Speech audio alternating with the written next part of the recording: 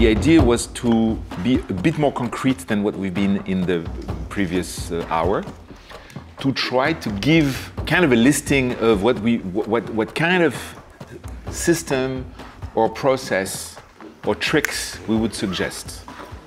What to do. What to do, you know? In this first phase, which is generate and multiply possible ideas, we've been trying many kind of stimulation system. You know, our friend Atik Rahimi was generating stimulus to create new ideas through body, through movement of body and contact between bodies. You know, as if every body position, every way to interact with the other generates a metaphoric start for a possible idea, right? And we tried with pictures. You know, like throwing a bunch of pictures to writers and to see how the brains of the writers, it's not giving them ideas, because a picture is not an idea. A picture is just a picture. And the idea is how the brain of each projects itself or generates a world around that human being. Because we are machines, like we were saying in the first segment, we are machine to generate more interpretation than what is given to us. We populate, if we give each of us a picture, we will not just see a picture, we will populate that picture with possibilities around about who that person is. And so pictures and pictures of context. And so putting together pictures of context and pictures of humans, of characters, is already like very rich. And when you add to it, you could even start with just music, you know, just a song as a starting point. Then if you put a song plus a face of a character, it's already a human situation that develops very naturally. One of our consultants, Nolwenn, who is, once you have a face, a character, with that character, if you feel like you are very attracted with that character, so you invent the first group of possibilities of who that character is and what is the problem with that character, and then she's just playing with that character. You know, she asks you who that character is with cards, tarots. You know, tuck, tuck, tuck, tuck, tuck, and oh my God, yesterday that, and be careful tomorrow, and then so it's just throwing stimulus and creating interactions so that each writer's brain can start a process, you know? I have a question because I am very interested in what you say, but I have a burning question inside me. For creativity, for making scripts, for cinema, is it necessary to have an intention, a goal, or only to have creativity? I don't have any answer for that. You can start without any intention, and then intention is created while the process is feeding itself. The thing is, with intention, it's a bit like what we were saying about wanting to know what you want to say. It puts a huge amount of pressure on the project if you think that you need to have it at the start, because then you're already kind of curbing the possibilities of what it can be. You know, you're already kind of restricting it somehow. I mean, if you have it, it's great, but in my experience, I think we have to precise at what stage of the creative process we are when we talk about this, because when you don't have anything, or just an image, just a character, just for me, for example, an action verb. I want to do something about saving, about pursuing, because action verbs are very interesting because it brings a movement. Because we are a lot about word about being, theme, psychological verbs, and these verbs are very tricky to work with. But action verbs that put you in the necessity of movement, that I think they are very interesting. But still, if you discovering what you want to say, you need time. Olivier was saying time is is a necessary element in that process. And then after a while, start to do combination, and you start maybe to build an intention. But what you are talking about, it's also, I think, we need a goal, but not at first. Not initially. Yes. Later, maybe. Yes. And also because I think like if you think that you know your intention precisely, exactly like this is exactly what I want to say, then you get to because I think there's some, I mean, I don't know if there's phases or whatever, but I feel like you do discover your film in so many different versions as you write it. And I think there's this last one, which is like, obviously if you're also shooting the film, which is also rewriting it, you know, in many ways. And you can discover this last thing, which is often like the most interesting thing. But I think if you tell yourself too much, this is what the film is about, you've blocked. It's good for me. I am okay with that. You agree? It's very good to know that from you. It's also linked to the fact that a lot of the most interesting part of the material that you generate is the subconscious part, at least the non-conscious part, the part which is, I feel I want this, I don't know why, you know, but I'm attracted to this. Okay. And what is interesting in generating a playful start for ideas is that it unlocks the judgments of yourself over yourself. It unlocks, so it's all about unlocking control. And maybe what you call intention when you are writing something and that your intention is to make a movie, you have this intention, but most of the time people want to make movies without having anything to tell. And this is a good question to ask them. Okay, you want to make a movie just like everybody, but what do you want to say? What problem do you want to solve or to expose? And maybe what genre is your story? And the genre is an intention, because if you want to tell a detective story, it's not, maybe it's not a comedy, maybe it is. So this is a good question to ask yourself in terms of frame, because yes. I believe in frames. If you don't have any frames, creativity is just bullshit. You know? I think a more relaxing thing for a writer to think is not what is my intention, but what am I interested in exploring? You know, that's like a very, it's just a change of linguistics, but it helps you so much more as opposed to like, you know, like suddenly you're not putting this end point, but rather you're opening a kind of universe, you know, and then you can elucidate what you find fascinating or touch and discover what it is that interests you of the subject matter without kind of... Say, what is your problem, for example? Or a theme, topic or theme can be interesting. Yeah. Yes, but not more precise than a theme. Yes? Yeah. It depends. Something that all the techniques you describe in your workshops, it's funny because, for example, it's a writer, but there was no movies at the time. It was Stendhal. He used to be very conscious about the impossibility to start. When you start, you are always blocked because you want to start. If you want to start something new, you are blocked. So his trick was to continue something. So he wouldn't start with a white page. He would start with reading what he had written the day before, or maybe an article, or maybe an image. And I know that some painters do that too. For example, Francis Bacon, his workshop was a real mess. So as soon as he would like enter his workshop, his atelier, don't you say? He would set foot on the picture, something he had done the day before. It was on the floor, so he had to pick it up, and immediately he had to put the dirt away and correct it, and he was immediately in the action. So a good technique is, instead of starting, try continuing, because many creators do that. They put creation on the side because this is too big a word.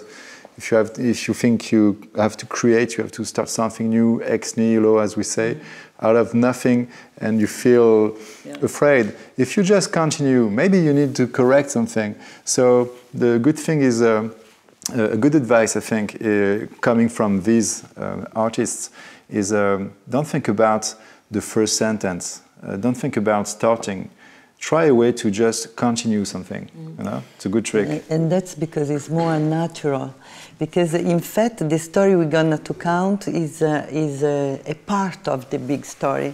you know, because you enter to the story from that point, you go out from that point, but in fact the story begins before, and it's very interesting afterward for the off of the character to know what was going before the time that we begin. So if you are in the idea to write a story not as from the beginning, but as a part of the story, you are in a more natural course of your flow of the story. Because the story never beginning, never end. You just decide at a point to put a frame, a beginning and the end. But the story has begun already, you know? So what is really interesting, what you say, is that it can be maybe summarized in never let yourself be immobile. Don't start, just continue. Yes, just always pick up somewhere a source of movement, a source of elaboration. And listening to music is very powerful too, because you follow something else movement, or you can steal somebody else's movement. Maybe watching a movie can give you an idea. When you are stuck, just put your imagination in movement. And also something else, I think, which maybe I never thought of it like as tying in with a continuation, but I think sometimes just also like, let's say you have this, like a small, you don't know if it's an idea, but it's something, you know, and like, but of course that's the point where you could be like, it's this blank page and you're like, should I? But actually just say like, it's like you put a square on, you're like, okay, I'm committing to this. So this thing already exists. Like I don't need to start it, it's there. And then in fact, actually, I find that super useful because you've limited yourself already to that one thought. So you're almost continuing it, like you're deceiving yourself that it already existed. And then you can discover it so much more easily. But sometimes all you need to do is like, no, it's not a new idea, it's already there. Like, and sometimes maybe you just need to think about something. So maybe you have an idea and then say like, I'll take 2 to 3 months and see if it sits with me. And as long as it kind of stays somewhere, then it's part of a process, you know, and it doesn't feel like something new, which... Maybe we could ask you one question, because I know a technique that works and that I stole from someone, because it's very difficult to write without your own judgment. It's very difficult. And some people stay stuck with the first 3 pages of some project. They keep rewriting for years, and they always stay stuck there. So a technique I discovered is that instead of writing what you think you want to write with intention, you open a file and like a jazz player, where you put bullshit, you just let it come, and you know it won't be used for your project. So it's like a box, but it's a pre-box, it's a pre-writing thing.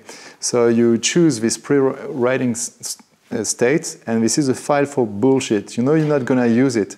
And I know that what happened to me is most of the time the good ideas come from the bullshit file, and what I was trying to write doesn't work. So after a few weeks of that, suddenly I think, yeah, it's weird. I spend more time in my bullshit box than in my project, and maybe this one is better, and in the end it's better, you know, because it's like free jazz. There's more freedom in it.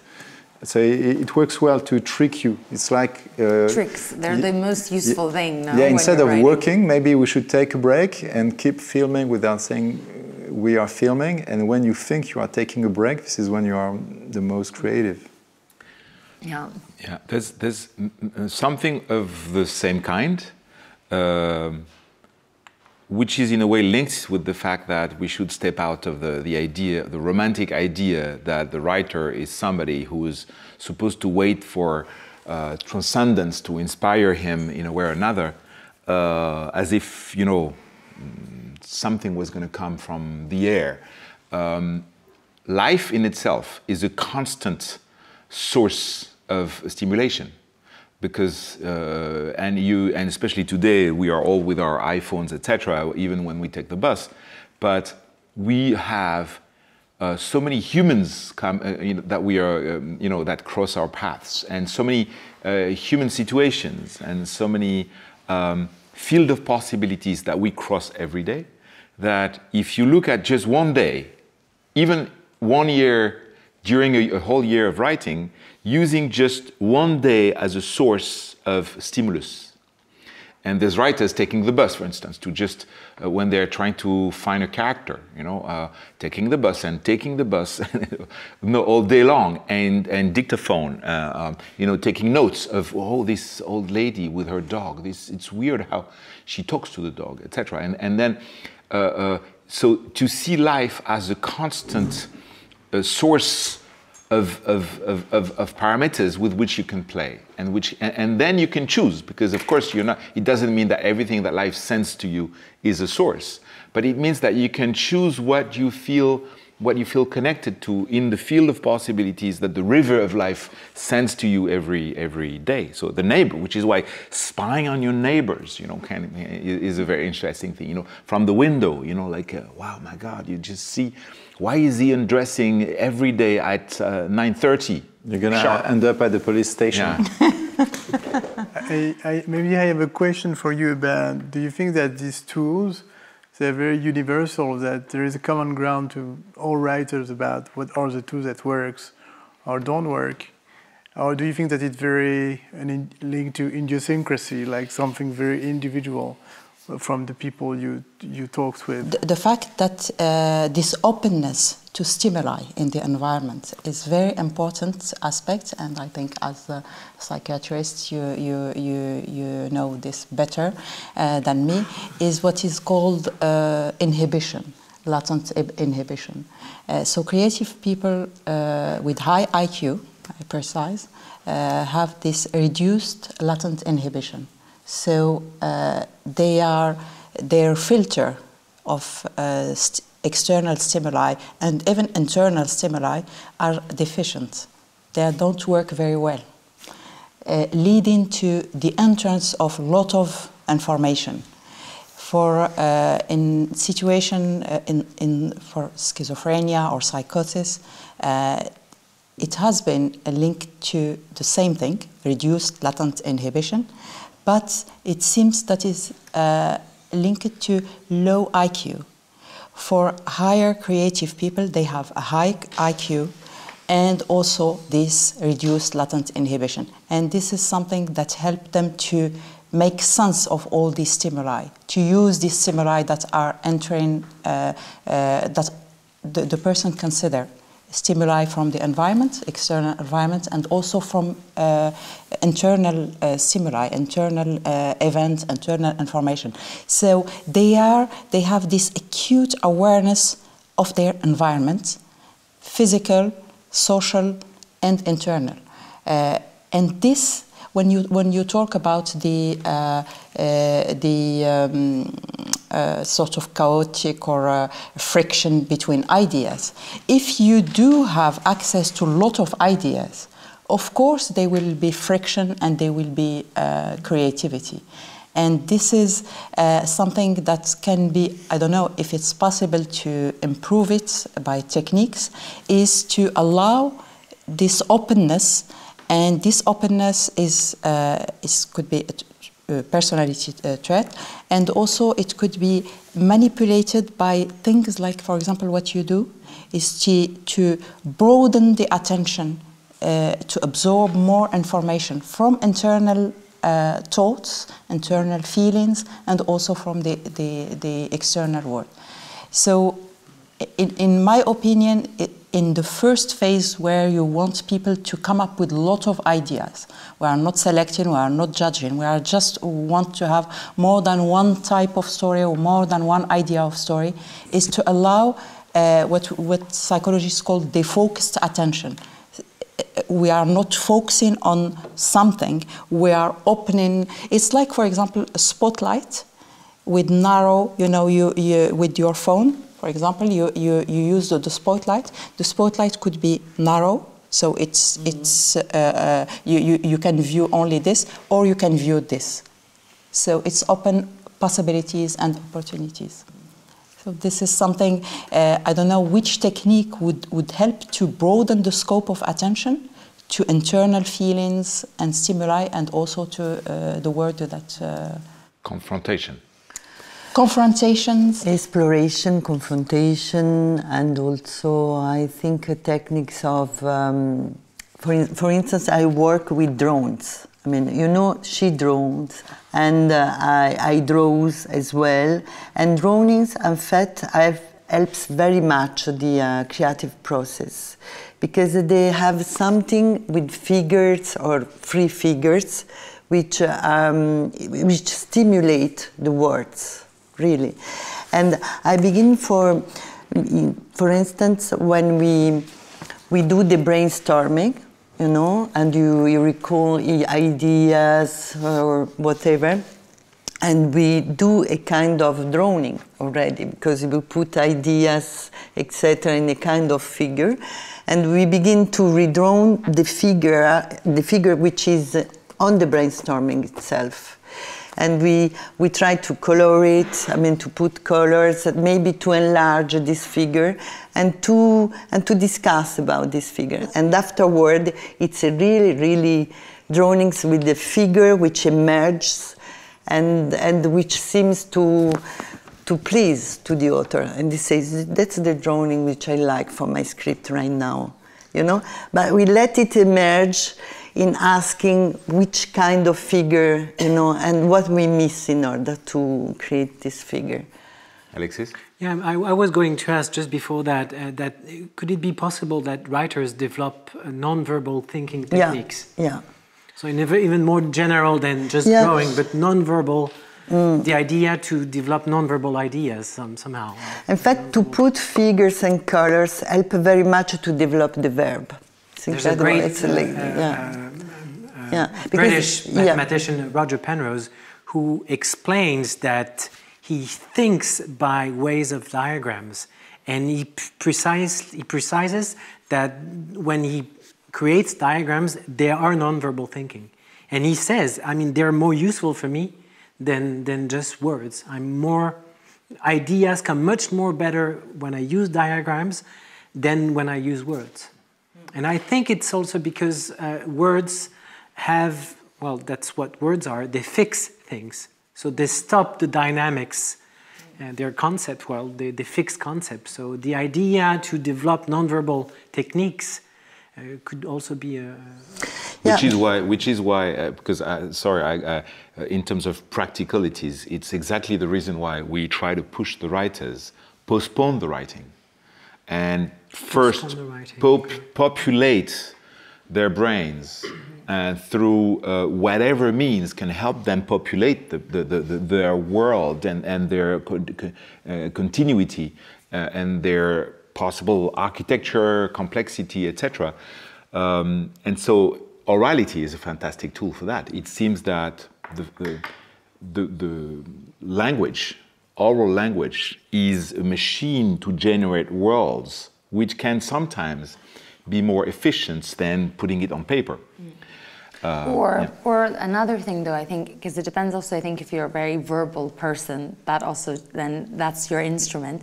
But it's something that I found sometimes quite useful is like actually kind of like almost writing like a poem, but it's like or like it's sort of semi like poem sort of stream of consciousness, and it's just because it's still writing, which is in the end my comfort zone, but it's not tied to like any, again, without this pressure, you know. So actually, and then it kind of, and maybe like within mind the character or a sort of situation or a reflection or maybe this vague idea.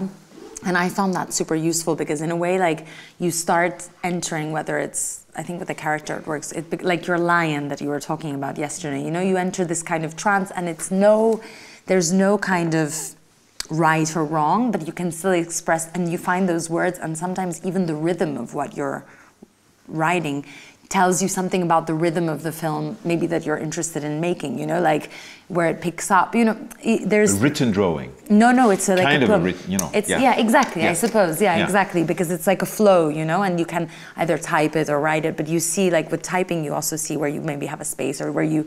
And there's funny things that you can get from that, you know, or words that repeat themselves, you know, which that is then come. Kind of linked to mind mapping also, to possibility of creating a tree of possibilities with keywords and diagrams. Is there tricks that you can give? Well, I don't know if there is a general theory of diagrams. There's diagrams in physics, in mathematics, and in the subfields of physics and mathematics. But as I was saying earlier, they have two roles, the diagrams in physics and mathematics.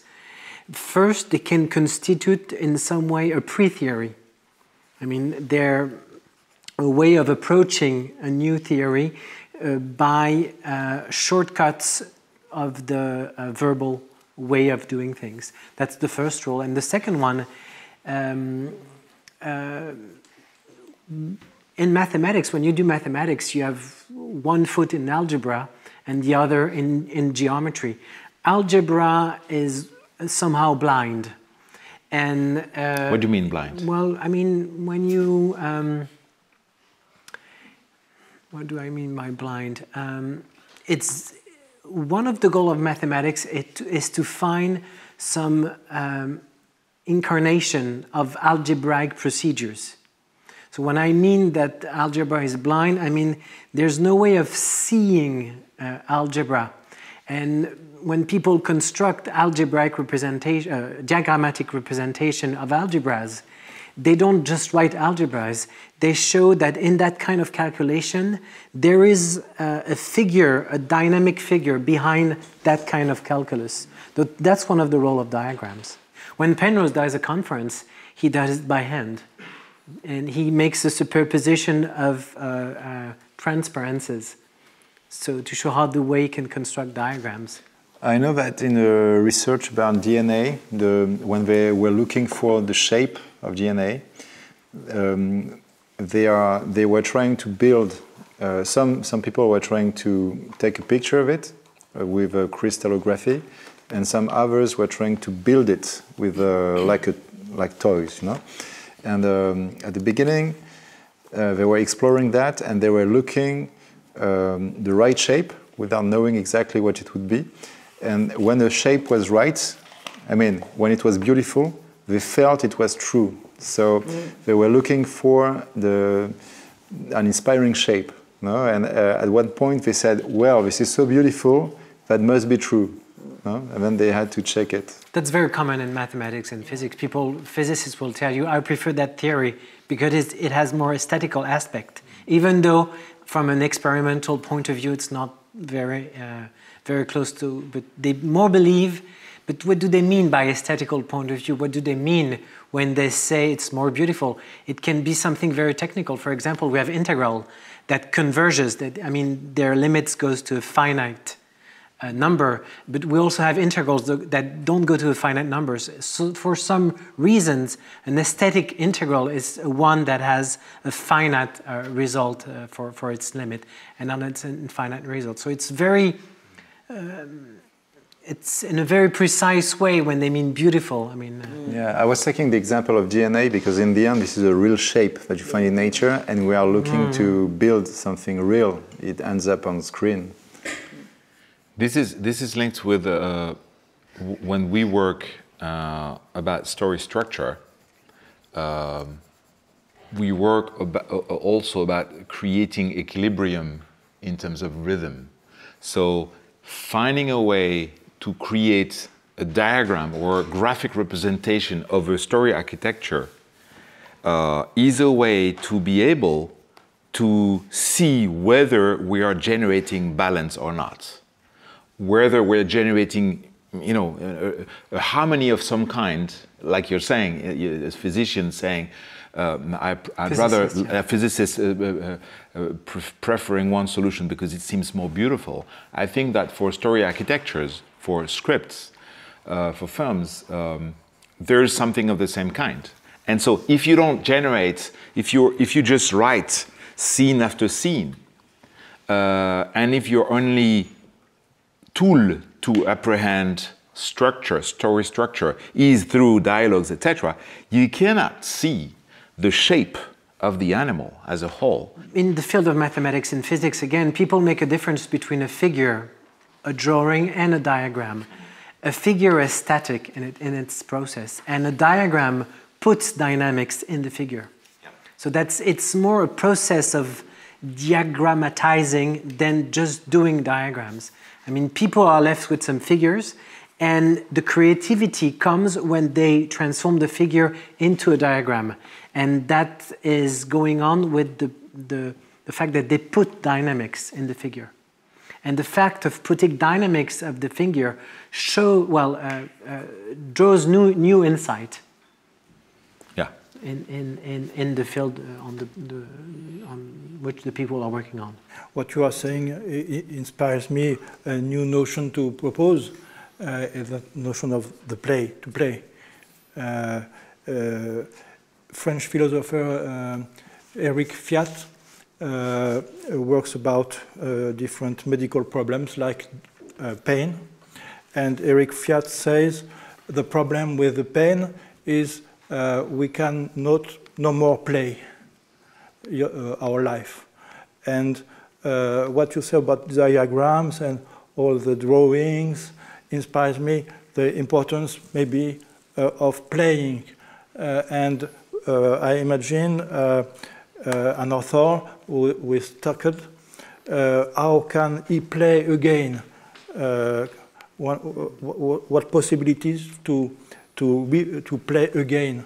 And every kind of play, of jeu, of games, can be adequate, I think, if the game creates joy.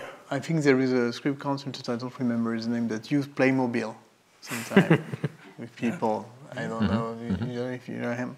So he has his toolbox, he has toys, and so he has the characters, and like 6-year-old person, and so it's about point of view, and it's about think about narrative point of view, but whatever. It's about yes, and it's playful. It's bringing playfulness to the thing, and I think it can be an interesting idea. In terms of process, I've heard. Is it true that when you bring playfulness, which is often something that lacks completely when writers are in a difficult moment, playfulness is very, very far away. They cannot play anymore, and it seems that playfulness is a condition to generate the needed intellectual flexibility to generate possibilities. Yes, I do agree. It's in the process of creating a script or whatever, mathematic formula. There are phases where the process involves mainly divergent thinking, which is coming up with a lot of ideas. There is no upper limit of the number of ideas we will have. So we need some flexibility. We need some access to our to the stimuli, to concepts in the memory, to our past events, and so on. So this divergent thinking is very important, and I think the playfulness is helpful in this phase. And in other phase of the process of creativity, where we are stuck, for example, and we have a problem and there is one answer to this problem and we cannot find it. So here we are in convergent thinking, and we don't want to be distracted by anything or anyone. So it's two different phases, two different processes that can be sometimes nearly simultaneous, depending on which phase we are. And in some cases, and for example, in your phase one, you are in divergent thinking. So if anything that can be playful, or because we are still not under the gun, we are not producing. So it's we open up the possibilities. So playfulness, for example, with my students, I have engineer students. So to be creative, to be innovative, I start by giving them things to play with. So they hate it because they just say, okay, we are wasting our time.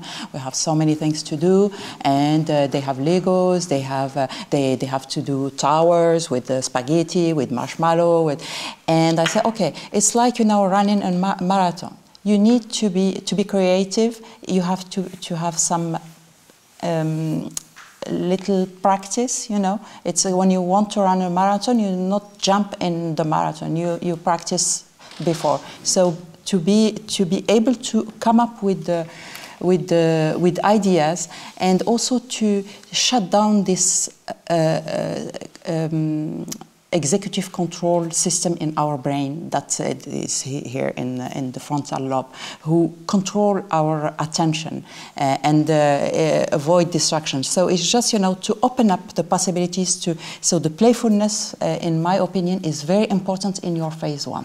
It could be by dancing, by touching, by playing with anything. When we are around the table, social pressure can make it difficult for some individuals. So we moved this session in virtual environments where you are represented by avatars, and this liberates some people. You know, they are like disinhibited, and they come up with very crazy idea, very strange idea, very so these things we have been. Sorry, what do you mean? Can you explain this more about the avatars? What do you mean? Yeah. So it's we use Second Life, the software Second Life, and we create, for example, we have different teams working on different aspects. But in the parts I was in charge of, we have a meeting room in our lab, which is the basic type of meeting room with table like this one. So we conducted the experiment with 3 individuals, 3 participants, and one coach or experimenter. And we created the same room in virtual environments. And we gave the same task in physical environments and in virtual environments. The only thing that's changed is in the virtual environments, people who were around the table, they were avatars. So you have someone who represents you at the table, but it's not you. No one see you. You are in a small box, because we have experimental boxes. You are in small box, isolated. You are on your own. But you have chat, it's, you know, thing. So the same task given to same age, you know, we match everything, we control for everything. The fact that you are in isolation, you are free, and it's confidential or anonymous. No one will know that you are the silly one in the group, or so this helps remove a lot of constraints and a blockage. Do you find that you get more interesting and surprising results when you use, let's say, something like the glass, or like you have a sort of fixed point, compared to when it's like a more free? There's not. I don't know. Like there's a more free space. Like, is there any kind of results, like whether having a certain starting point helps them to get like even stranger and more interesting thoughts? There are several type of tasks you can use. The most used one in psychology are in terms of divergent thinking task is you give a sort of a clue or something. A starting point. Yes, yeah. A starting point. But you can have free associations. You know, Yeah. you can, for example, you can say, okay, the clue is dress. So you have a dress. I want you to think about it's not divergent thinking, but it's something that is really linked to the imagination. Think of something in the past, link it to a dress. So everyone, you know, you think of the black dress and something happened to you, so you have all the memories coming up, and then we can also ask you to think about the future. Something in the future, link it to this dress. So you project yourself in the future. You can also have to think about what you will think of this dress. So it's like empathy. All these processes that are linked to some elements happens in one part of network in the brain, which is linked to imagination, and it's called the default mode network. And this is really, really important. This is the place where creative idea emerge and are controlled sometimes from we'll stop just here. When you teach screenwriting to beginner writers, it's crazy the difference there is between, with any type of exercise, creative exercise, if you do the exercise with no constraint, like guys, whatever you want, white page, the result is always more weak, is a lot weaker, as opposed to the same exercise with clues or constraints. Like, here is the place, here is the picture of the face of the man, and etc. It's as if the brain, because I want to you have explain certain point, yes. It was the idea of the Oulipo, Yeah. Ouvroir de littérature potentielle, founded by Queneau and François Le Lyonnais, mathematician, is that creation needs to be done with constraints. But it's like the continuation thing, it's exactly the same, which is kind of why, like also when I was saying with the box, like sometimes all you need, even because you can always go back and reinvent that box entirely, but just committing to like one thought and saying, okay, this is my anchor, is like, can be so helpful, because anyways, then you can, like even with Wolf, like the project that I'm shooting now, there was the deadline for Lim. The reason I wrote this script was because there was the deadline for Lim, which was literally I thought it was that day. I woke up at 10 and I said like, oh my God, should I write this thing? And then I wrote to the info and I said, I'm really sorry, I haven't written it. Can I have like a day extension? And Massimiliano wrote back, because I knew him, and he's like, it's me, by the way. And yes, it's tomorrow, the deadline. So I was like, okay, 10 hours. You know, it's like, it's a box. I had this kind of thought in my mind, and I just wrote it, and it was good because it was a 3-page like it was a story, like 3-page treatment. So like, okay, it's not really a treatment. It's like, and just wrote it, like saying like, again, it sort of freed all inhibitions, because I had this kind of the limitation of the time, the limitation of like this one idea and then just to start it and finish it. And it's funny because obviously then the film turns out to be something very different. But in the end, the heart is still there. But like, if I hadn't had that box, you know, around it, like no way, I think, you know, I could have ended up even endlessly even playing and this and going back and forth, but sometimes just like, you know, you trap it in a box and just see where it goes, then you can always go backwards. When Hemingway decided to become a writer, he was a journalist, so he left to Paris, and he left in a very poor neighborhood.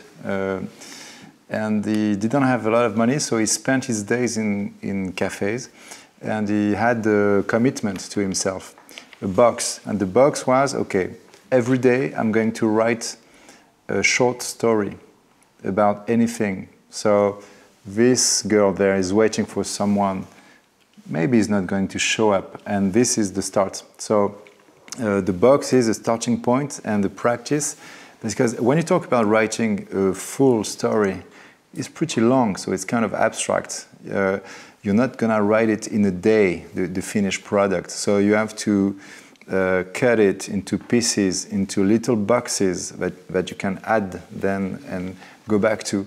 And I think this is a very difficult thing to understand. When you want to write, you have to choose a limit, a box, and maybe a number of words. You know, today I'm gonna write 100 words, and even if they are bad ones, at the end of the day, I have 100 words. If you do that for a week, it's 700 words. If you do that for a year, it's a lot. But you have to put the judgment away, and then you rewrite. And even guys, Stephen King talks about it a lot. He says in the first phase, I write with no judgment and no going back.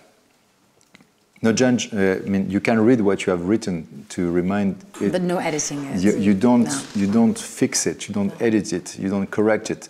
And then you put it in a drawer and you work on something else for 2 months. And then when you take it out of the drawer, you see the defects. You see what needs to be done. And the box thing is very important. But you know what you're saying also about like sometimes, but actually I think also sometimes writing an ending, because I think endings are terrifying and thinking like you don't know where you're going to get to. So actually sometimes like for me, like it's useful also, like I'm like, okay, whatever, I'm just gonna write it all, even, and usually it ends up being a very simplistic arc, in fact, because obviously we all, like, inherently you go back to like the basics of like what you know as like a child. But even then, it like, for me, it's very reassuring to just know like, okay, this is the ending, and then it will never stay. Yeah, like you this. start a love story with a kiss, so you get rid of the tension. Yeah, exactly. You know, it's like, exactly, or it's like, you know, that, okay, I think that he should end alone because like I can't, okay, fine. Then that's done. And then it's like I can breathe, you know, and then everything is possible, you know, but without this like constant, I think it's like you're stuck in this ocean of like, could it be this or this or this? The end is a box, and I was talking about a genre. A genre is a box. So a genre is very reassuring to find something new, because you know that within that frame you can be very creative. Yeah. I love this idea of changing genre. I never thought of it, but actually that's super interesting. Like you have an idea, but then think of it as like a thriller or something, you know, maybe it's clearly a drama, but you know, maybe you change that. If you go to the dentist, you can tell it as a comedy or as a love story or as a horror story, depending on the genre, you're gonna get different ideas.